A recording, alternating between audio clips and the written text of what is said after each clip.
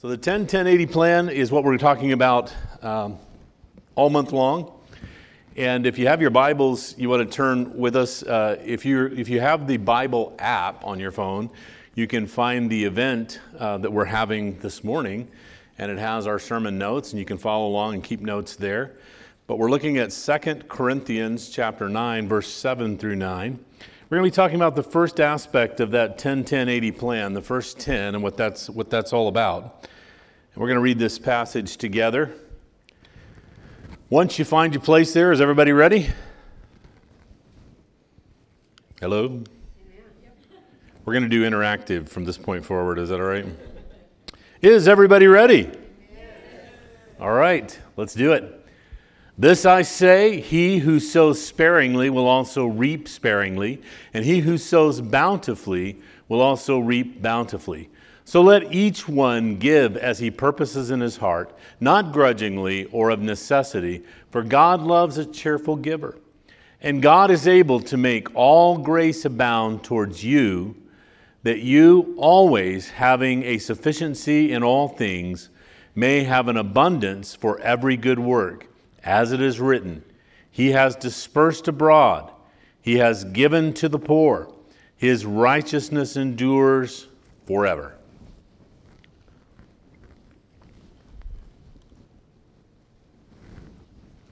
You know, have you ever been around groups of people that just seem to always be okay and never really have any money struggles, and you kind of wonder, you know, what's going on with them? How come they really never have any serious money problems, and what's going on in their life? Well, one of the things I want to begin by telling you this morning is it does not take all of their income, is one of the discoveries that they've found, to live a fulfilled life. People who are not struggling in the financial area often have discovered this truth and are living by it. They have learned that it does not take all of their income to live a fulfilled life. In fact, I know this is going to sound a little radical to you this morning, but many of these same people that are living this fulfilled life, because they know that it doesn't require all of their income to live a fulfilled life, also believe that it requires, living a fulfilled life requires that they give away some of their income. That's even more staggering, isn't it? It's not only do they not live off of all 100% of what comes into their bank account, but they have also learned that having a fulfilled life requires that they give away some of their income on a regular basis. Now, sometimes even more amazingly, then these households are practicing living off of 80% of their income and not 100% of their income. They have learned to live within a fraction of their income. They don't have to have all 100%. They can live on 80% of their income and find that their life is fulfilled. I wanted to share with you, as we launch into this today, a few ugly facts first. Here they are. America as a whole owes. And there's some pretty ugly things here. More than $1.2 trillion in educational debt. That's a lot of money. I saw someone put up this past week on social media. They said that the government would be happy to loan you $200,000 for an education, but not $20,000 for a business loan. Hello? Something wrong with that, right? $1.2 trillion in educational debt. The average student loan hovering just around $29,000. Some of you would say, I wish it was $29,000, right? You're not in the average. You're the above average. The average car loan has hit an all-time high at more than $30,000 for a car loan, and that means that they've had to do some amazing things. When Michelle and I were younger, you could only get about a 3-year car loan on a new car. That was it. It's as far as you could go. Well, they've created some wonderful things now where you can go 5, 6, 7, as far as you want to go. You talk payments, they talk years, and you get to buy the car and take it home, right? $30,000, that kicks the average monthly payment past the $500 mark. That's amazing to me at the age that I'm at. You know, I could never have imagined having a car payment above $500. And some people have 2 of those. And that would have been when I was, Michelle and I were young married, that would have been 2 house payments. Our first house payment was $550 a month. I could have had 2 houses for that. Average credit card balance is $15,000. Somebody's saying, you wish. Right. Staggering credit card debt, $15,000 is average for most American households. 50% of Americans have less than 1 month of their income saved for a rainy day. That frightens me because how many of you know it rains? It rains, and sometimes it pours. And we have just gone through 2 seasons. God has always taken care of us and blessed us, but we've gone through 2 seasons where Michelle has lost her job. And her income was important to our household, and she lost her job and took another one and went a year and a half, and that company closed, and she lost her job. And so we've just come through 2 of those. She just got reemployed. Everybody say, yay! And we're so grateful. But if we weren't ready for the rainy day, those 2 things would have sunk us. And they happen all the time to everyone. Medical bills, all kinds of rainy days happen. 50% of Americans have less than 1 month income saved for a rainy day. And there are more than 1.4 billion open credit cards in the United States. That's amazing. We have, as a nation, a debt problem. Nearly half of Americans are not saving any of their money, not a red cent. 50% of Americans have less than 1 month income, but many of them are not saving money at all, not even a red cent, not saving any income at all, not preparing at all for any kind of difficulty, any kind of challenges that might come along their way. Only 2, one of the major statistics showed that only 2 in 10 people use this 6-letter word, budget. Only 2 in 10 people actually have a budget, that they could bring me into their house and show me where every penny of their money is going and what's happening to it. Most people, the 80%, are living like, I have no idea. I had $50 at the beginning of the week. I went to Starbucks. I don't know what happened to it. I don't know where it went. And so most people are living this way. And during this Thanksgiving season, it makes it even more important, I think, for us to understand what I think the Bible teaches us clearly is a 10-10-80 plan. That 10-10-80 plan is the first stage of what we're going to talk about today, which is beginning with God. What belongs to God, give to God. The second part of it is the 10% that you put away for savings. And 80% is how we learn to live our life. It changes the way you live when you learn to live off of 80% of your income radically and in joyfully. Because it takes a lot of pressure off when difficult seasons happen, like Michelle losing her job or whatever else might happen in our household. It takes a lot of that kind of pressure right off of us. The passage we opened up with says, he who sows sparingly also reaps sparingly, and who sows bountifully also reaps bountifully. And so there are some key words here that I think are important for us to understand in this first 10%. The word sparingly, the word grudgingly, the word necessity, and these 3 words, God is able. What we're going to talk about today is all about learning how to trust in God and live inside blessing and live inside the blessings that God has for our life. God is the source of everything. And as a result of that, we understand from Scripture that He owns it all. But the second thing we come to understand is that we are just managers. We are managers of what comes into our hands.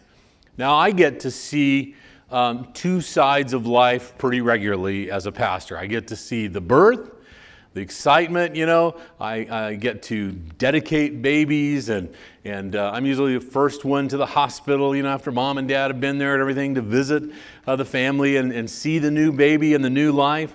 And then I also am among the one who get to say goodbye. I've done a lot of funerals over my lifetime, and we've seen, a lot of people that were a part of our congregation, precious people we've loved that have gone on to be with the Lord. And it's sad in the sense of we're going to miss them, but it's joyful to know that they're waiting for us in heaven. They're in a new home. They're in a place with God, and it's a time also for rejoicing for those of us who are Christians. But I've been on both sides of that. And what I've seen is that when you're born, you have nothing. And when you die, you have nothing either. You don't get anything when you come into life.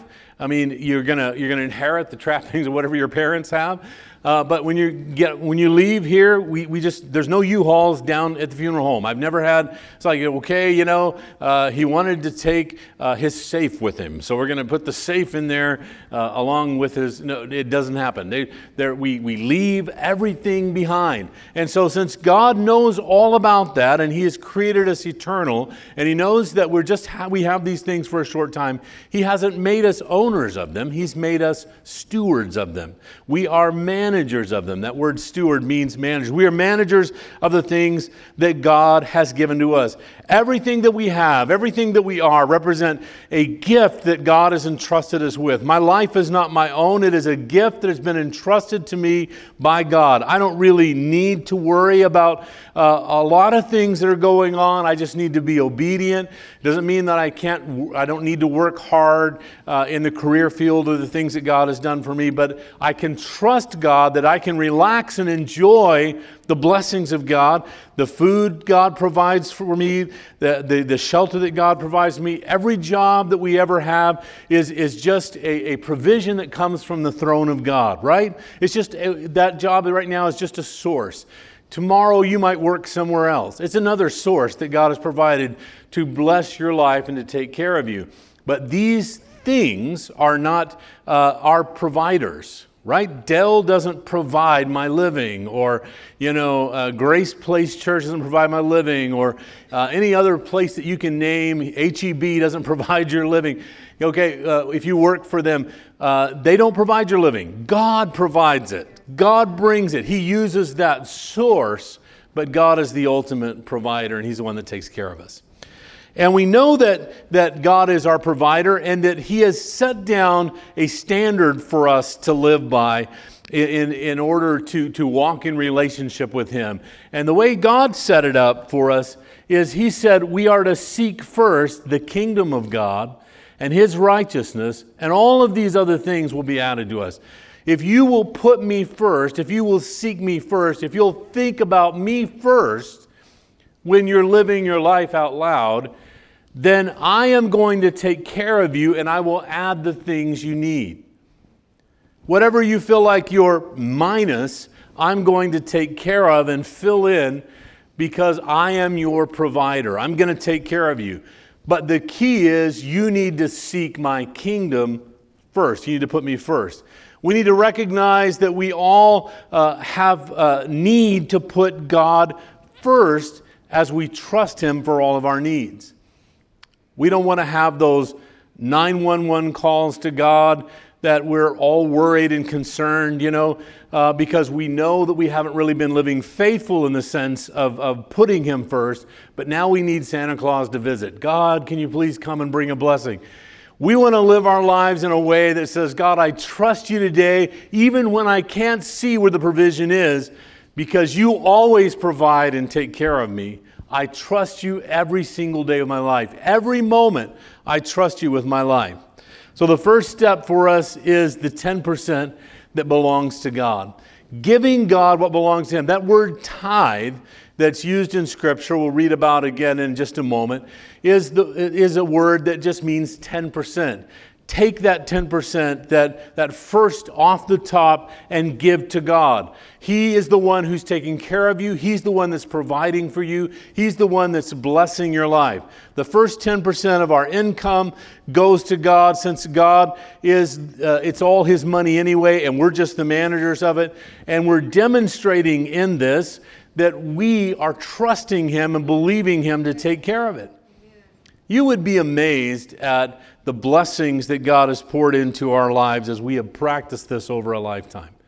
And I can tell you, we've never been in a place where we've had serious credit card debt or other kinds of things, because early in our lives, our parents instilled in us the practice of putting God first, of having savings, and learning to live off of only 80% for our life.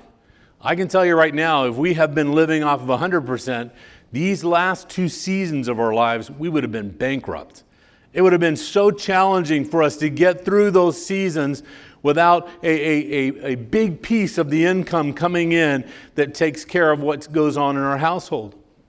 But God is our provider. He's always taking care of us. And as we have trusted Him and believed Him, He's always been faithful. 2 Corinthians, we read a moment ago, 9 and 27, each of you should give as you have decided in your heart to give, not reluctantly under compulsion, for God loves a cheerful giver. And I want to say this to you in all honesty. If God is dealing with your heart about what we're talking about today, and you're saying, you're going to go home and have this conversation, honey, we really haven't been doing what I think we need to be doing in terms of giving, then I don't want you to do it out of any kind of compulsion. I want you to do it like Michelle and I do. We're excited to run to the tree and put the leaf on, right? I mean, it is a joy to give. And that's what God wants too. He wants a cheerful giver. So if you're struggling with it, start small and build up. Don't start big and get angry, right? Okay?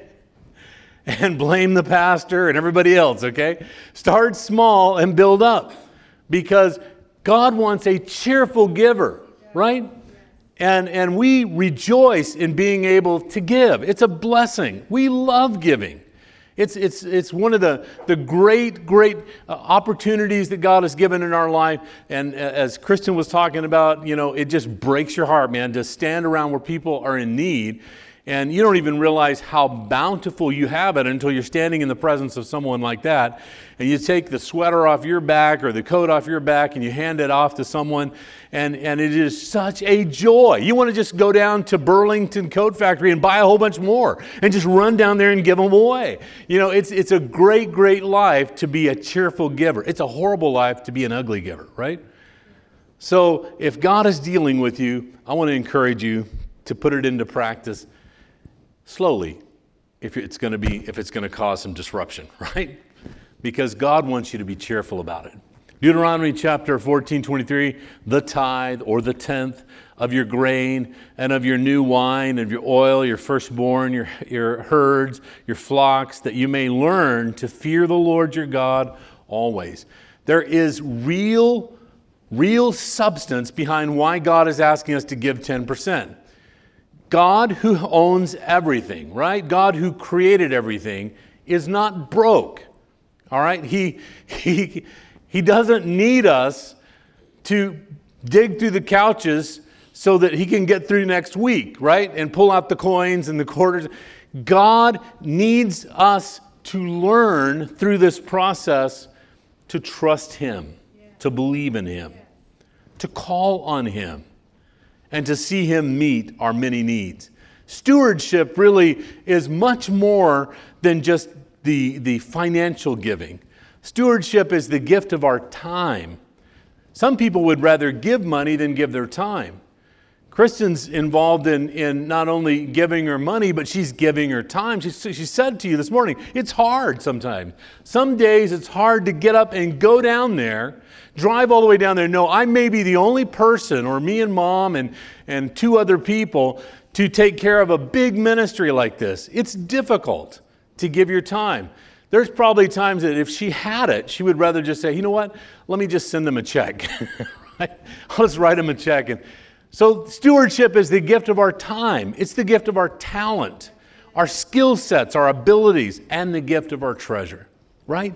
And God is asking for us to tithe each one of those. Tithe your time, tithe your talent, and tithe your treasure to the Lord, trusting in Him, believing in Him. He's going to take care of you. Tithing teaches us to rely on God. It is fundamental to our relationship. We struggle in that relationship when we're not functioning in tithing because we are not truly, really trusting God, right? We're not putting all of our trust in God in a demonstrative way. And so there's always this struggle. Can I trust God to take care of this or that or something else?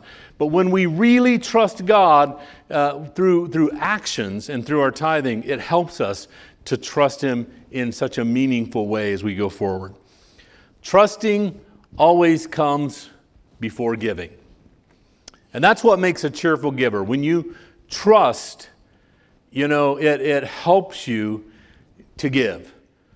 I believe, that if I, when my dad was alive, I believe that if I had given $10 that I had in my pocket in the offering plate, and Dad learned about it, that I would get a fresh allowance next week, right?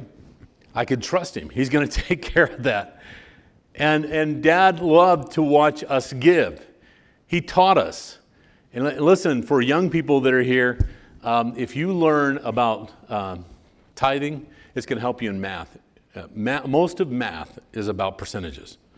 So if you learn what 10% of whatever is, then it's going to help you increasingly. So learn it. Learn it early and begin to practice it. Trusting comes before giving. And so the question then comes like, who are we trusting in? Are you trusting in you? Who are you trusting your life with? Do you trust you? Are you basing it on your skill sets, your abilities? You've always, I can always, I had a business and it failed, but I can start a business again. Are you trusting in you? Do you believe in you? Do you think you can bring it to pass? You can make it happen. Are you trusting in a career? I landed this job. I'm climbing that career ladder. And one of these days, I'm going to be in that chair over there. Well, Michelle can tell you, because she just has worked for 2 companies that closed their doors. They were multi-billion-dollar companies that closed their doors. So the promise of reaching that chair may not ever be realized. Are you trusting in your spouse? Yeah, they make a good living. They get a good check. They got a good career, lawyer, banker, whatever, trust in my spouse. They're going to see us through. Are you trusting in the economy? Hello? I was with one of my best friends during the early 1980s, and he had bought his dream car, It was a beautiful Camaro and a brand new one, and things got very bad out of Jimmy Carter's crashing economy. We were just going down as a nation. Jobs were being lost. All kinds of horrible season for humanity in that late 70s, early 1980s. And unfortunately, my friend had decided to buy his dream car at that point. And so he lost his job. He worked for a mine there in a small town that we'd lived in a mining town, a copper mine. And he had lost his job, paid a lot of money. And so now, he's down in Phoenix with me. We're looking for jobs and trying to get work. And we're trying to get rid of this car. We're trying to give it away. We go to dealership after dealership after dealership after dealership.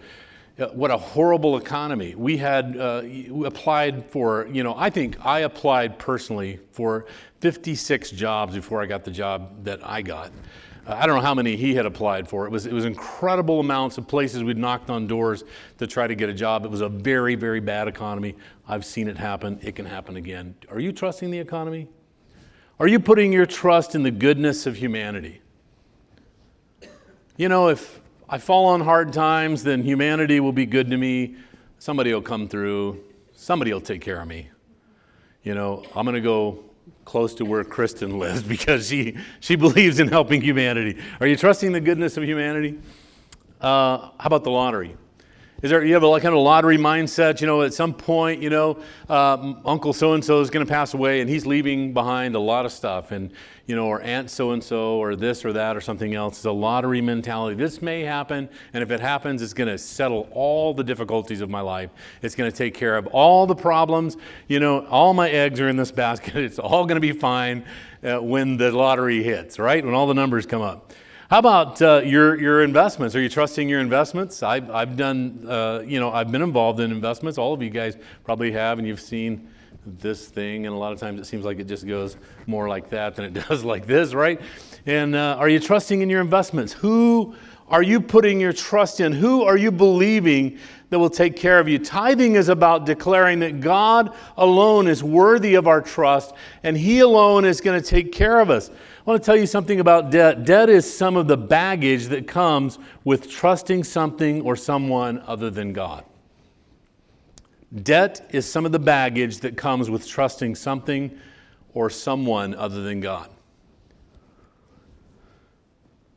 In 2004, people all over the nation and all over the world were investing in real estate, and they were buying it like crazy. It was just hot potatoes, everywhere. But especially in two places that Michelle and I were very familiar with, in Las Vegas, where we were living at the time, and in Phoenix, where we had spent a number of years living. There was a lot of real estate being sold. And so we had eyes on, to watch all of this. And in 2008, the markets crashed and the nation crashed. And thankfully, we lived in Texas. Praise God! But it was really awful and a lot of horrible things. And we had, a bird's eye view of all of this. We were driving down the roads to these brand new communities in Las Vegas.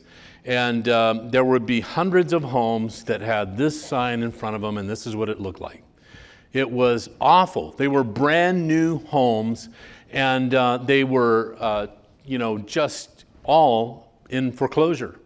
And many of them, as they stood longer and longer, were being vandalized and things were being taken out of them. And it was just a horrible, horrible thing to watch. Numbers of people homeless as a result of this, but many, were, just out in the cold or moving in with family members and at their mercy because of what was going on. We knew a number of people that had decided to become overnight investors in real estate and had poured their life savings into real estate and lost it all. We watched things like this. People buy $500,000 homes that in 2008 were selling for less than $250,000. $500,000 homes that sold for less than $250,000. Psalm 20:7 says that there are some people that trust in chariots. Some will trust in horses. He's talking about the great armies. They put their trust in their armies. They put their trust in the chariots, the number of chariots that they had, the number of soldiers that were going to man those chariots, horses that were going to take those chariots into battle. But it says, but we will remember the name of the Lord our God. Tithing is really all about us trusting in the only one who is worthy of our trust. Do you know what verse precedes the one I'm going to show you right here?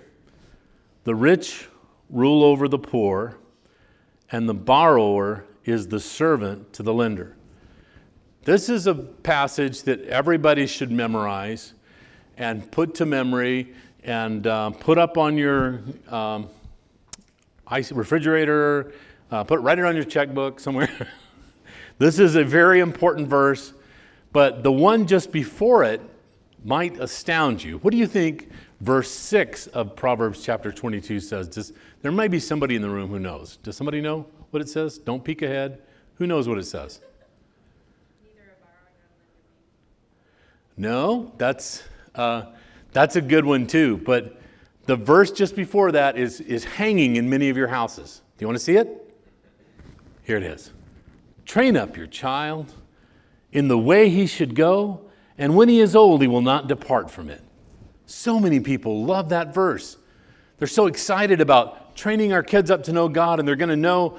But then the very next verse is the one that is the beginning of the training, right? He says, first train them that the rich rules over the poor. The borrower is the servant to the lender. It's a first good lesson to teach your kids so that they don't wind up in debt, in the prison of debt. If they're indebted to anyone, let them be indebted to God in all the mercies and the grace that He has poured out upon our lives. Let them not be indebted and enslaved to debt that they have accumulated on their own. Trust God with everything. God alone is worthy of our trust. And so the 10-10-80 plan puts our faith into practice in the area of our finances. Giving God the first 10% is practicing putting God first. I know a lot of Christians that talk about God being first in their lives, but there are not very many ways that they are demonstrating that and showing that God is actually first in their life. This is a key way where we are showing and demonstrating. It's a way that God's allowed us to demonstrate that He is first. He's number one in our life. Trust leads the way in giving. What I receive is a gift from God, and God has a limitless supply. And so if I were to give away to God 10% of my income, He's got a limitless supply. He can provide and He can take care of any shortfalls that may happen in my household, and always has and always will. And what a blessing to be able to give to God and to trust Him. I can trust Him. I give in a way that demonstrates that I love Him and I trust Him first and most for my life. I trust Him more than I trust me. I trust Him more than I trust the economy. I trust Him more than I trust my career.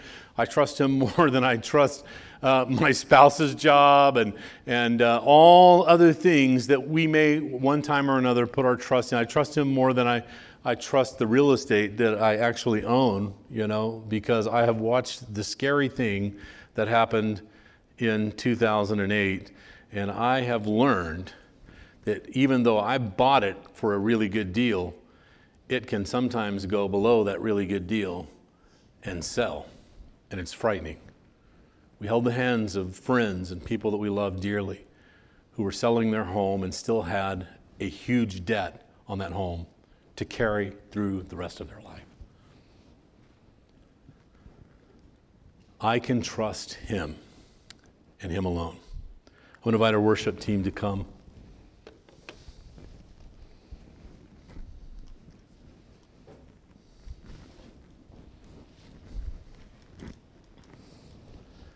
God is our provider. He's always been so faithful, and He's taken care of every need. Even the needs at times that we were not keenly focused on or aware of. I read a story from a pastor or minister just a couple of days ago. They were sharing that real time, this just happened a few weeks ago for them. They were really struggling financially, pastor a small church in the Mideast, and they were out of groceries. And so the wife asked the husband, how much money do you have? And he was like, I got $5, but I need to probably put that in gas in the car, And she said, well, let's pray. Let's talk to God because we belong to Him, and we've been faithful, and God takes care of us. And so they began to pray, and they felt that God prompted them to make a grocery list, which sounds absolutely insane, right? I mean, so they made this huge grocery list, That was $150 worth of groceries, probably, more than likely. All the things that were on this list that were needed in this household. Take care of their 3 children. And so they felt prompted by God to get in the car and to drive to the nearest city from where they were. It was about a 20-mile drive from where they were to the city.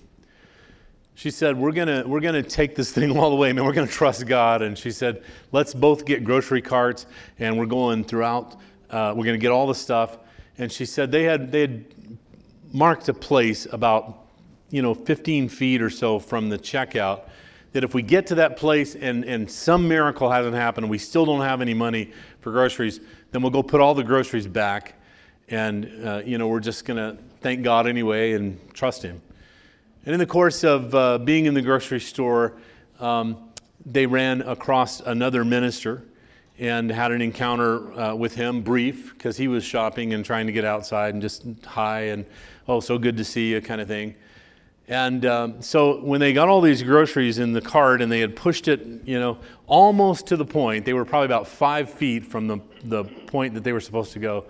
This minister had been out to his car, came all the way back in, and he says, I don't want to embarrass you guys, but he said, God won't let me leave. He told me to pay for your groceries. And he said, can I do that? Can I please bless you and pay for your groceries today? And they were so grateful, and he wrote out a check and paid for their groceries, and they took them out to the car and, of course, went home and fed the family and took care of them. God is always faithful. I trust Him. And I hope that what we take out of this series is that God can be trusted, and we are all going to trust Him. I want to ask you to stand with me as we sing this worship song together, and then I want to come back and lead you in prayer.